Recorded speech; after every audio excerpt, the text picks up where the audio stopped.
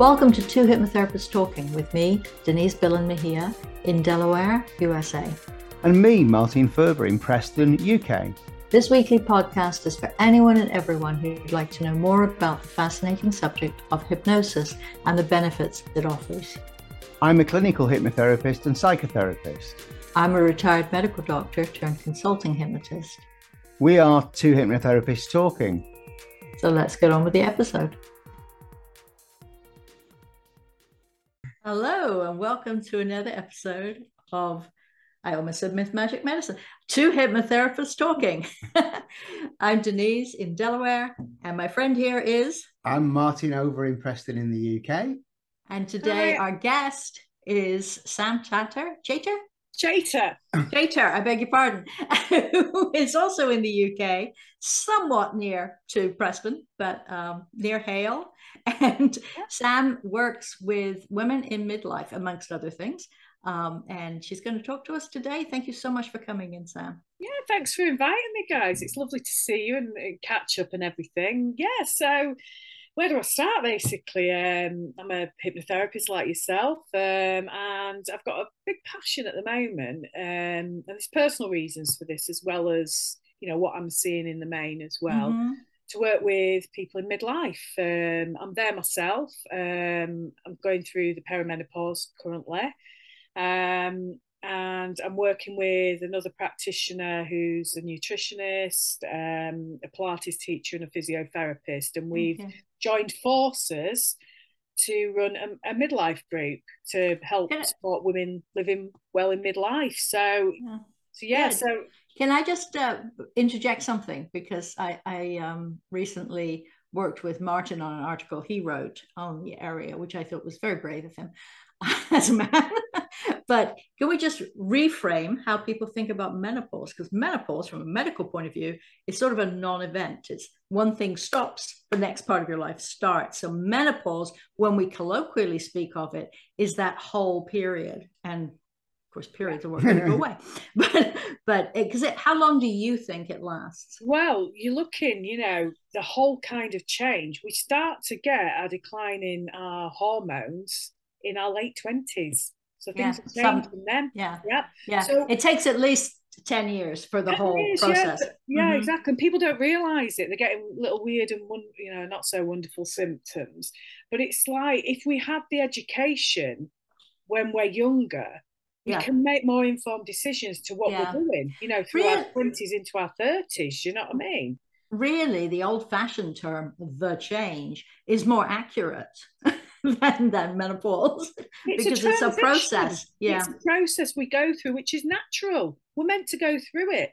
Like when we, you know, start our periods and go through, you know, go from child to then puberty and everything. It's just a natural transition. Unfortunately, the way we live now and the kind of pressures and stresses we've got on our lives is not conducive to, you know, to you know, helping us through this stage, basically, and navigating it and stuff.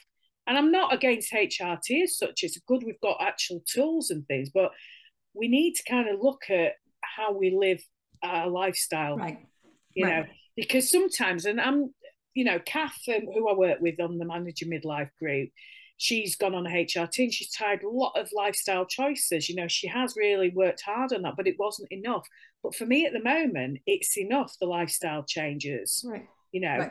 And I'm aware when maybe I do something which, you know, sets off a hot flush, because I get hot flushes, you know, and I'm aware, and I can make that choice then. I've got the choice whether I drink the glass of wine, the red wine, or I don't. And not always it sets it off. It can be a few, like a number of things, cooking a hot meal, having a hot drink, then I've had that, and then boom, I'll do, you know, doing something busy. But I've got that choice. If I've got the knowledge, I can make that decision.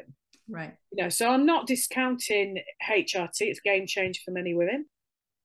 But, you know, if I need it at some point, I'll you know, I'll look into it and make a choice. But at the moment, my lifestyle choices that I'm making and changes, I feel well enough at the moment. And I'm navigating. Being aware that little tiny tweaks can make a big change. Yeah, and it doesn't have to be, you know, these can fit in your life because it's a busy phase of life, let's face it. And you know what, it's I don't feel, for me sometimes there's enough hours in the day, and I've got a young family with two young children, and then you've got, aging family as well. So aging parent. I've not got my dad anymore, but mum, she's on that end of the spectrum. So you feel sandwich with a sandwich generation. See, Martin, it's not a new term. No, I haven't heard this before. And then when I was writing my article last week for the Lancashire Telegraph, and I asked Denise to give me a hand with it, because the last thing I wanted to do writing about menopause is to mansplain things to women. It's like, what the hell does he know about menopause?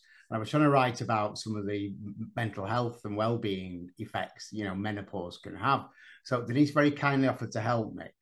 And she said something about the sandwich generation, and I'd never heard that before. Yeah, it's big, because the thing is, it's right, isn't it? It's absolutely right. Yeah. You've either got, if you've got children, obviously, not everybody has, but you've either got really young children. So I've gone pretty much from the postnatal phase into the perimenopause. There hasn't been much of a transition. Yeah. Some of that is because we are delaying pregnancies. Exactly, yeah. And I was 41 when I had my youngest is now 4. I was 41 and I was 33 when I had the eldest. So it's a different time of life, and it has been a lot more challenging. I'll not lie, from having this innate kind of thing of wanting more space and quieter life. And that's what we're doing. and have a kindergartner at the same time. Well, is it? And so it's being mindful of that is like definitely something I've had to work on personally. Do you know what I mean? Of like kind of I'm not as patient. So what I've done as well is, obviously using my hypno techniques that I've got and tools in that toolbox for stress management, but also living more mindfully has been a game changer. Right. It really has. I can't remember who I was talking to yesterday, but I was talking to somebody. Clearly, I was talking to somebody about the fact that we don't honor these stages in our lives as much as we used to. And people go, they work, have a baby, go back to work. Like, we don't have that traditional 6 weeks of everybody bringing you food and leaving you, being nice to you and taking the baby off your hands and all those things. And the same thing as we get to what the French call a certain age, and that we don't honor these natural transitions that women go through, and we lose for that. That is a loss to us, I think. But the thing is, in the East as well, in certain places, it's seen differently as the menopause is. It's seen as kind of, you come into this next phase of life and you're wise. You kind of right. I'd like to be a wise woman. Yeah, way past menopause. This is sort of cultural between West and East, between the fast lives in the West and in the East. They seem to revere their elders. They respect their elders, as you say. They look at them as the older, wiser person. Yeah, exactly. And they tend to put them up on a pedestal. Whereas, but I wonder, over here we tend to chuck a lot of people in old people's homes and forget about our. Well, you kind of fit. The thing is, as well, it's like you look at how socially, it's like, oh, you're finished. Even in the workplace, the kind of, the younger woman and stuff like that is kind of seen, or even in the media, how they portray women who've have turned grey and they've kept the grey, and it's different for men how they see men as aging, isn't it? Do you know what I mean? It's like, oh, she's aged or whatever. Yeah, I'd be proud. You know what I mean? This is it. It's, we're against that. We see, older film stars and stuff, and hasn't he aged well? And so when it comes to women, if they've not, do you know what I mean? Keep, dyeing their hair or they've had facelifts and the rest of it. And I'm not, each for your own and stuff. It's seen as, oh God, isn't she? So how we're seeing, how we age as well. When you see your clients, are those the issues that you're dealing with, the confidence issues and all of that stuff? Yeah, there's the thing is, there's loads of elements to this, because it is kind of the fear of aging and what people are going to think. So, self-esteem, confidence is hit massively. The kind of habits people are getting into to kind of just shut out this busy kind of crazy world of self-soothing through, like, alcohol being a big one of it. eating, comfort which eating. of course is making the symptoms worse, probably. Exactly, because this is another thing, isn't it? We have to be more mindful as we get older of what we're putting in our body and on our body as well, because they, some of these things are neurotoxins and they mess with our hormones. We've got estrogen receptors, so estrogen, one of the main hormones, female hormones, in every cell of our body. So it's like, and as we age, it declines, doesn't it? So it's like being aware of the kind of, being a bit more mindful with the kind of foods we eat. I mean, that wouldn't be a bad thing throughout life. It would be nice to start that process earlier, because junk food is junk food. There's no age at which it's a good thing. But if you're at a stage where, because once again, that's another subject altogether, isn't it? Of food and what is in front of us and how we live now, completely other conversation. But it's where we're at now, isn't it? It's like you said, we can't change the past of what we've, but the thing is, as we age, our liver ages as well. So guess what? The drinks that we might have been able to put back in, in the day, and our liver can't cope as well. Do you know what I mean? And guess what? Hormones have got to be, got to go somewhere. Yeah. There we go. You know this more than me, but we've got to kind of look at, and be sensible, really, at this stage of life with that kind of thing. Sam, have you used hypnotherapy to help women with the emotional part of that journey? Because I know from personal experience of speaking to women approaching menopause, i.e. in the perimenopausal stage, they start to feel that they're losing their femininity. They start to feel useless because they know they're approaching the point of not being fertile anymore. Or if they don't have a partner, they get a little bit desperate sometimes, which is unfortunate, because you are enough, to use that lovely mantra. There is that. It's definitely it. But a lot of people feel when they hit the midlife stage that, and they generally don't come from menopause as such, because it's what they're experiencing. They don't put it down to that often. So it's about, them coming into life feeling that they've lost themselves almost. But actually, they're comparing themselves to probably the 20-year-old self. Yeah. Where in actual fact, what they liked then potentially might not be what they like now, if that or what makes, they might not know. So it's about creating that space for them to kind of find what it is, How do you help them reflect on that? Do you use journaling a lot in your process? Yeah, I do recommend. Yes, I do, and I use that myself as well, because you know, just getting it down on paper, your thoughts and feelings. It's a very interesting process, because coming back to it then can be where the insight is gained. You know what I mean? I found that about, I've journaled, it don't make sense there, I don't understand it, but I've journaled it, and then down the line, when I have been doing the personal work, I've come back to it and gone, that's what I meant. There's a light bulb moment, connect the dots. But yeah, they do come for emotional reasons, like just struggling with even the partner not feeling like, lack of libido. And some of that may be hormonal, it probably is, a lot of it, but there's a connection with both. We're not just, so I tend to look at it as a whole. What's going on? Do you know what I mean? What is going on for that person as a whole? Because it's, we can do symptom management, but that's not getting to the core of why are they feeling like this, is it? So I like to, and each one is going to have a different thing. It may be, why didn't I take that degree when I was in my 20s? Where am I going now?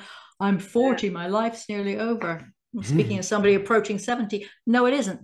But I remember feeling that at 40.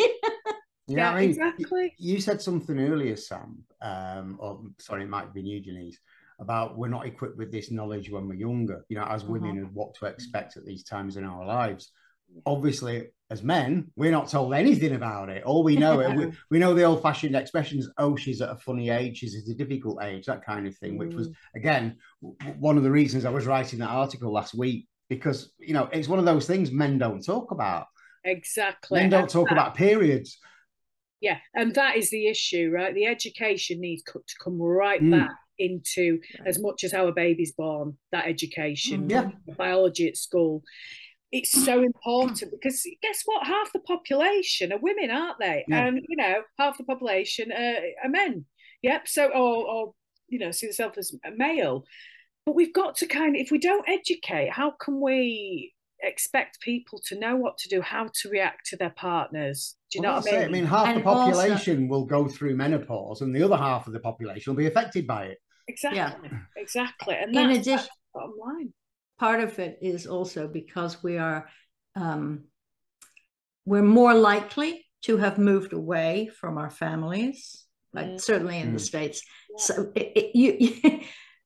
10 miles down the road is different for Britain than here. I mean, that's the same city, 10 miles, but that you lose that support, you lose that natural education of watching your grand go through it, or your mum, or whatever.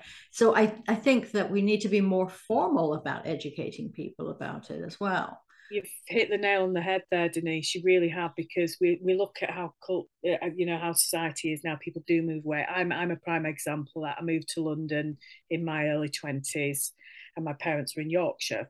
Look at Denise, she moved halfway across the world. Yeah, that's even further. You could beat me on that. But it meant I didn't have a family network close by. My brother was down there, and then we moved years later to Altrincham, where we are now.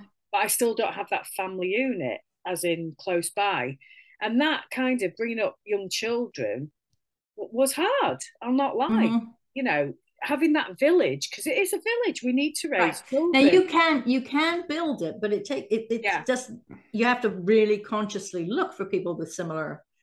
Which I had. And if you're all right, but if everybody in the area most people in the area are having their kids in their 20s, and you wait until your late 30s, you're out of sync with your friends, the natural fit for you intellectually. So it's harder to build that than it is with the family.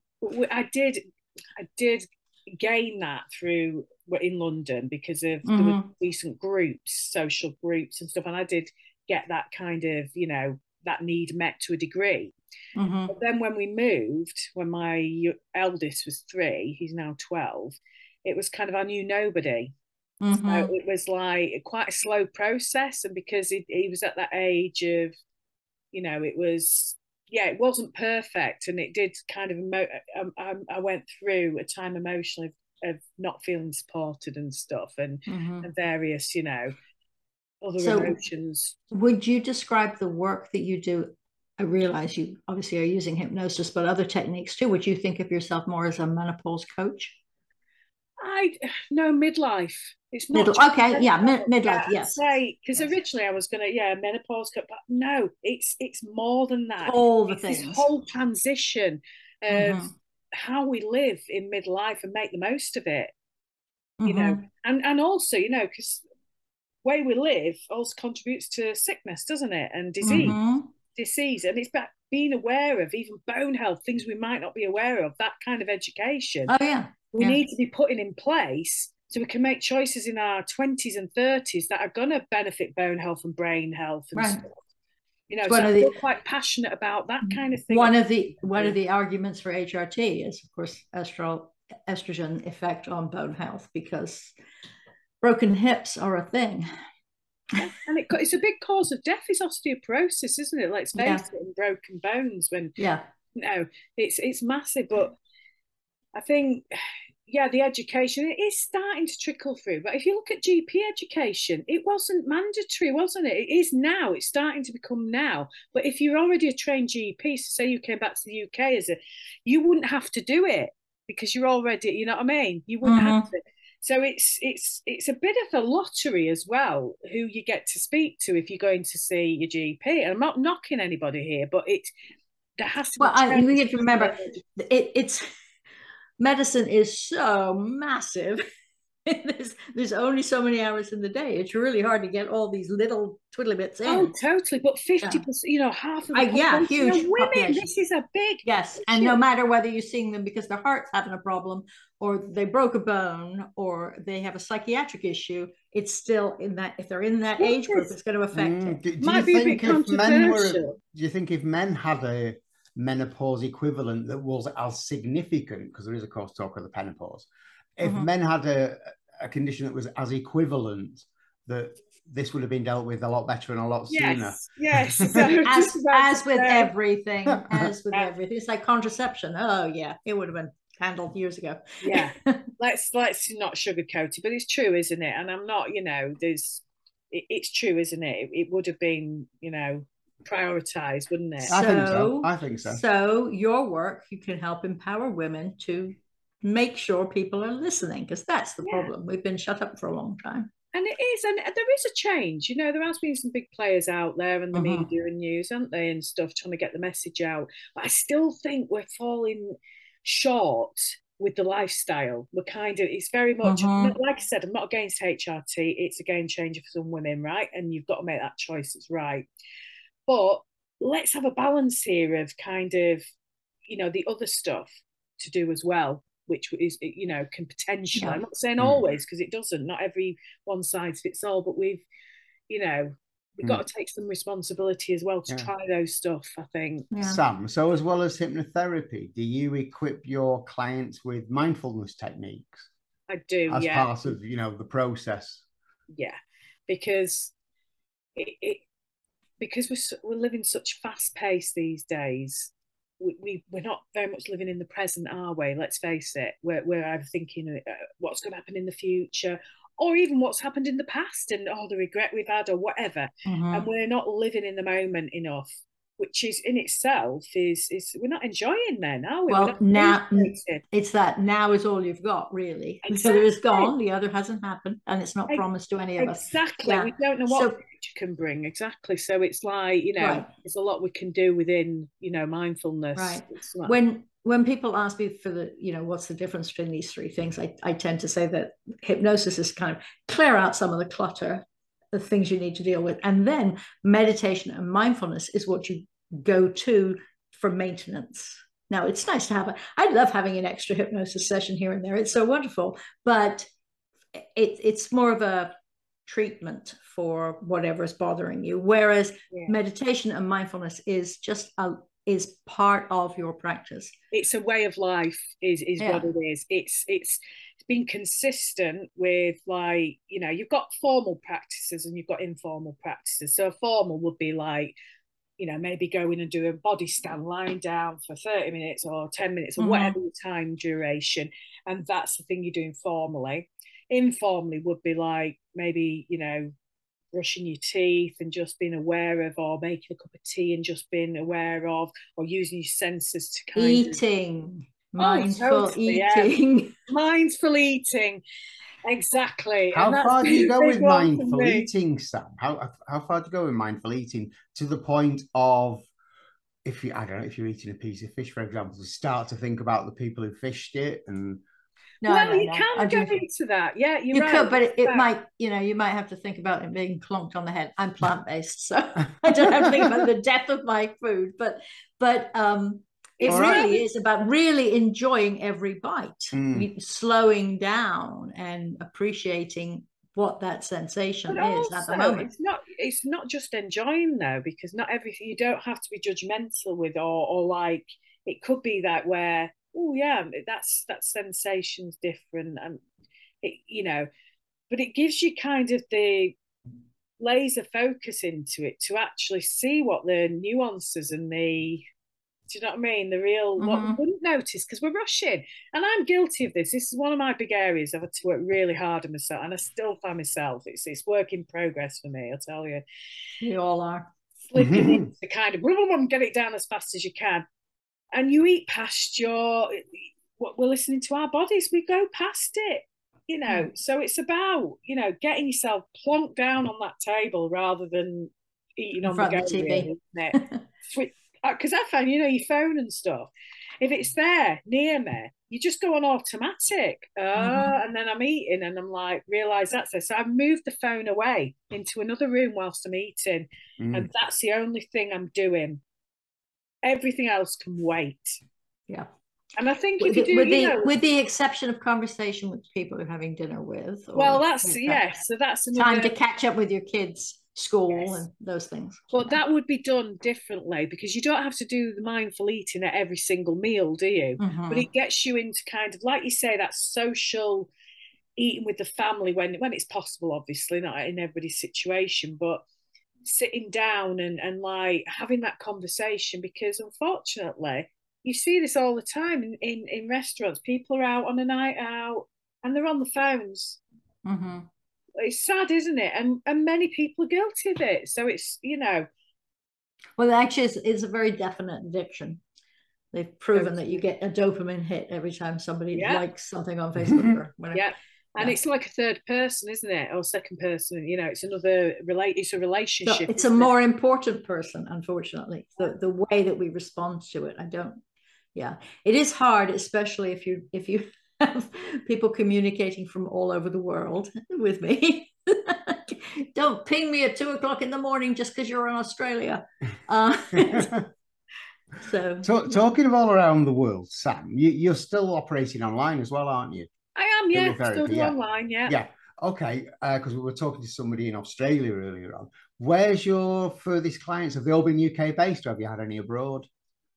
Just let me think. They're mainly UK based. They're mainly UK for me because I've not kind of marketed out there. But are they all around the UK? Yeah, because I get referrals from corporate companies as well. At first, it was for a lot of long COVID kind of recovery, just helping people with the emotional side of it and physical, because we can, do you know what I mean? It's amazing what we can do physically as well, isn't it? For pain relief and various other kind of things.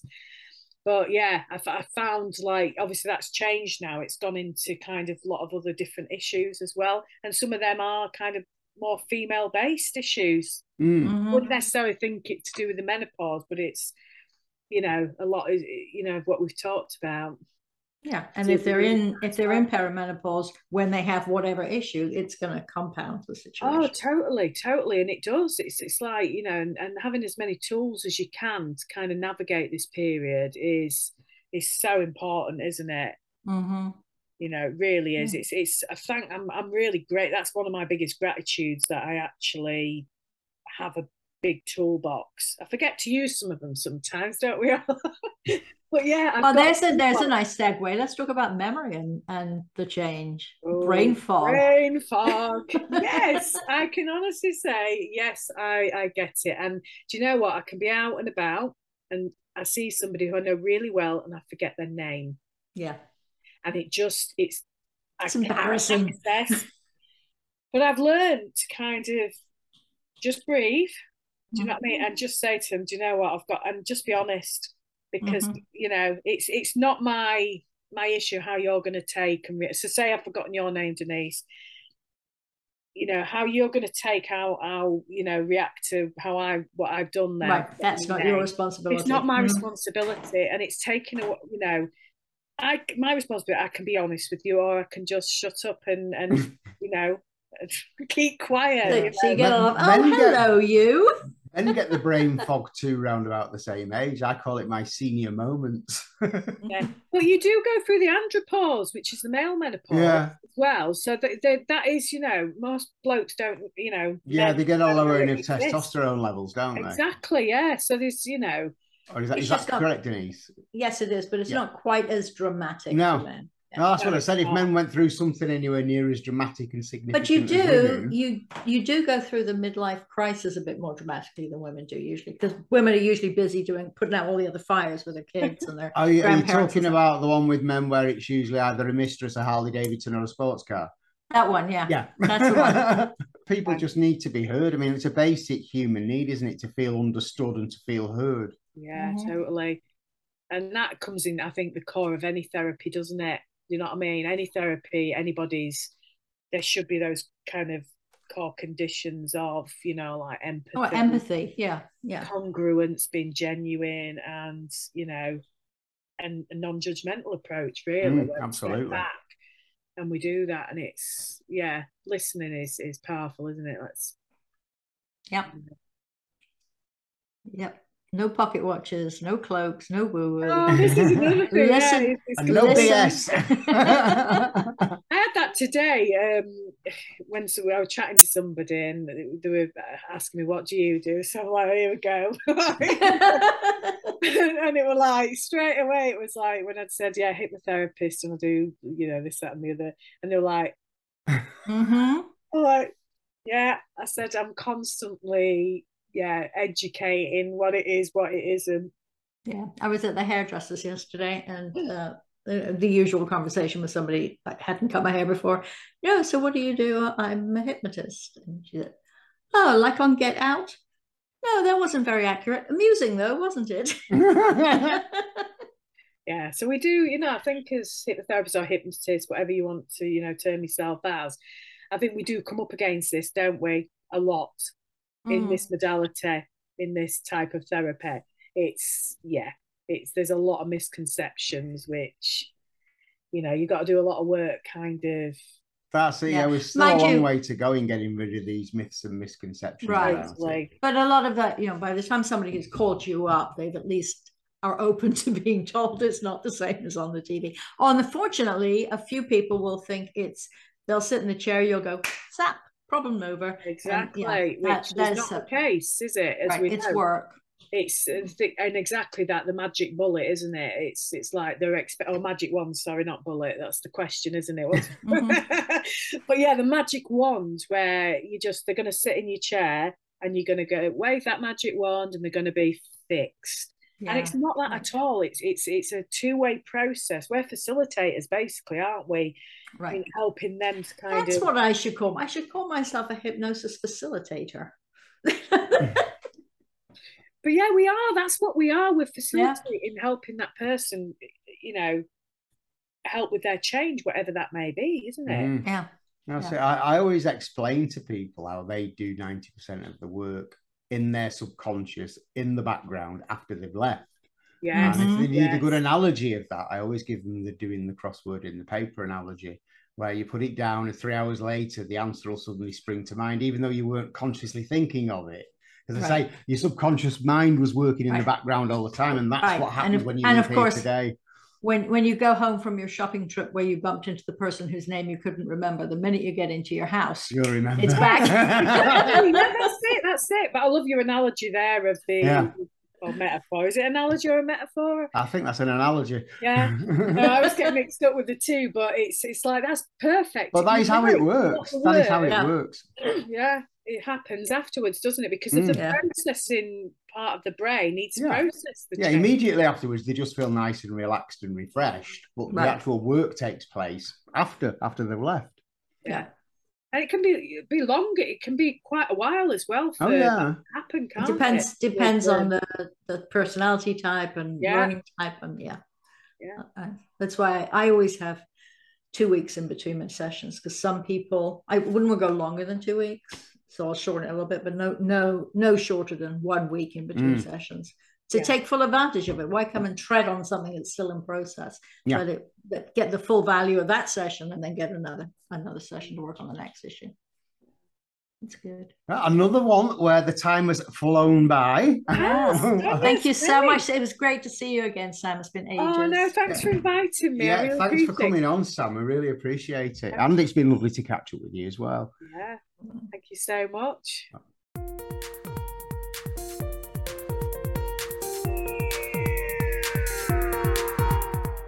We hope you've enjoyed listening. Please remember, this podcast is designed to give you an insight into therapeutic hypnosis and is for educational purposes only.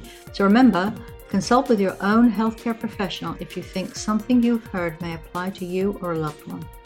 If you found this episode useful, you can apply for free continuing professional development or CME credits using the link provided in the show notes. Feel free to contact either of us through the links in the show notes. Join us again next week.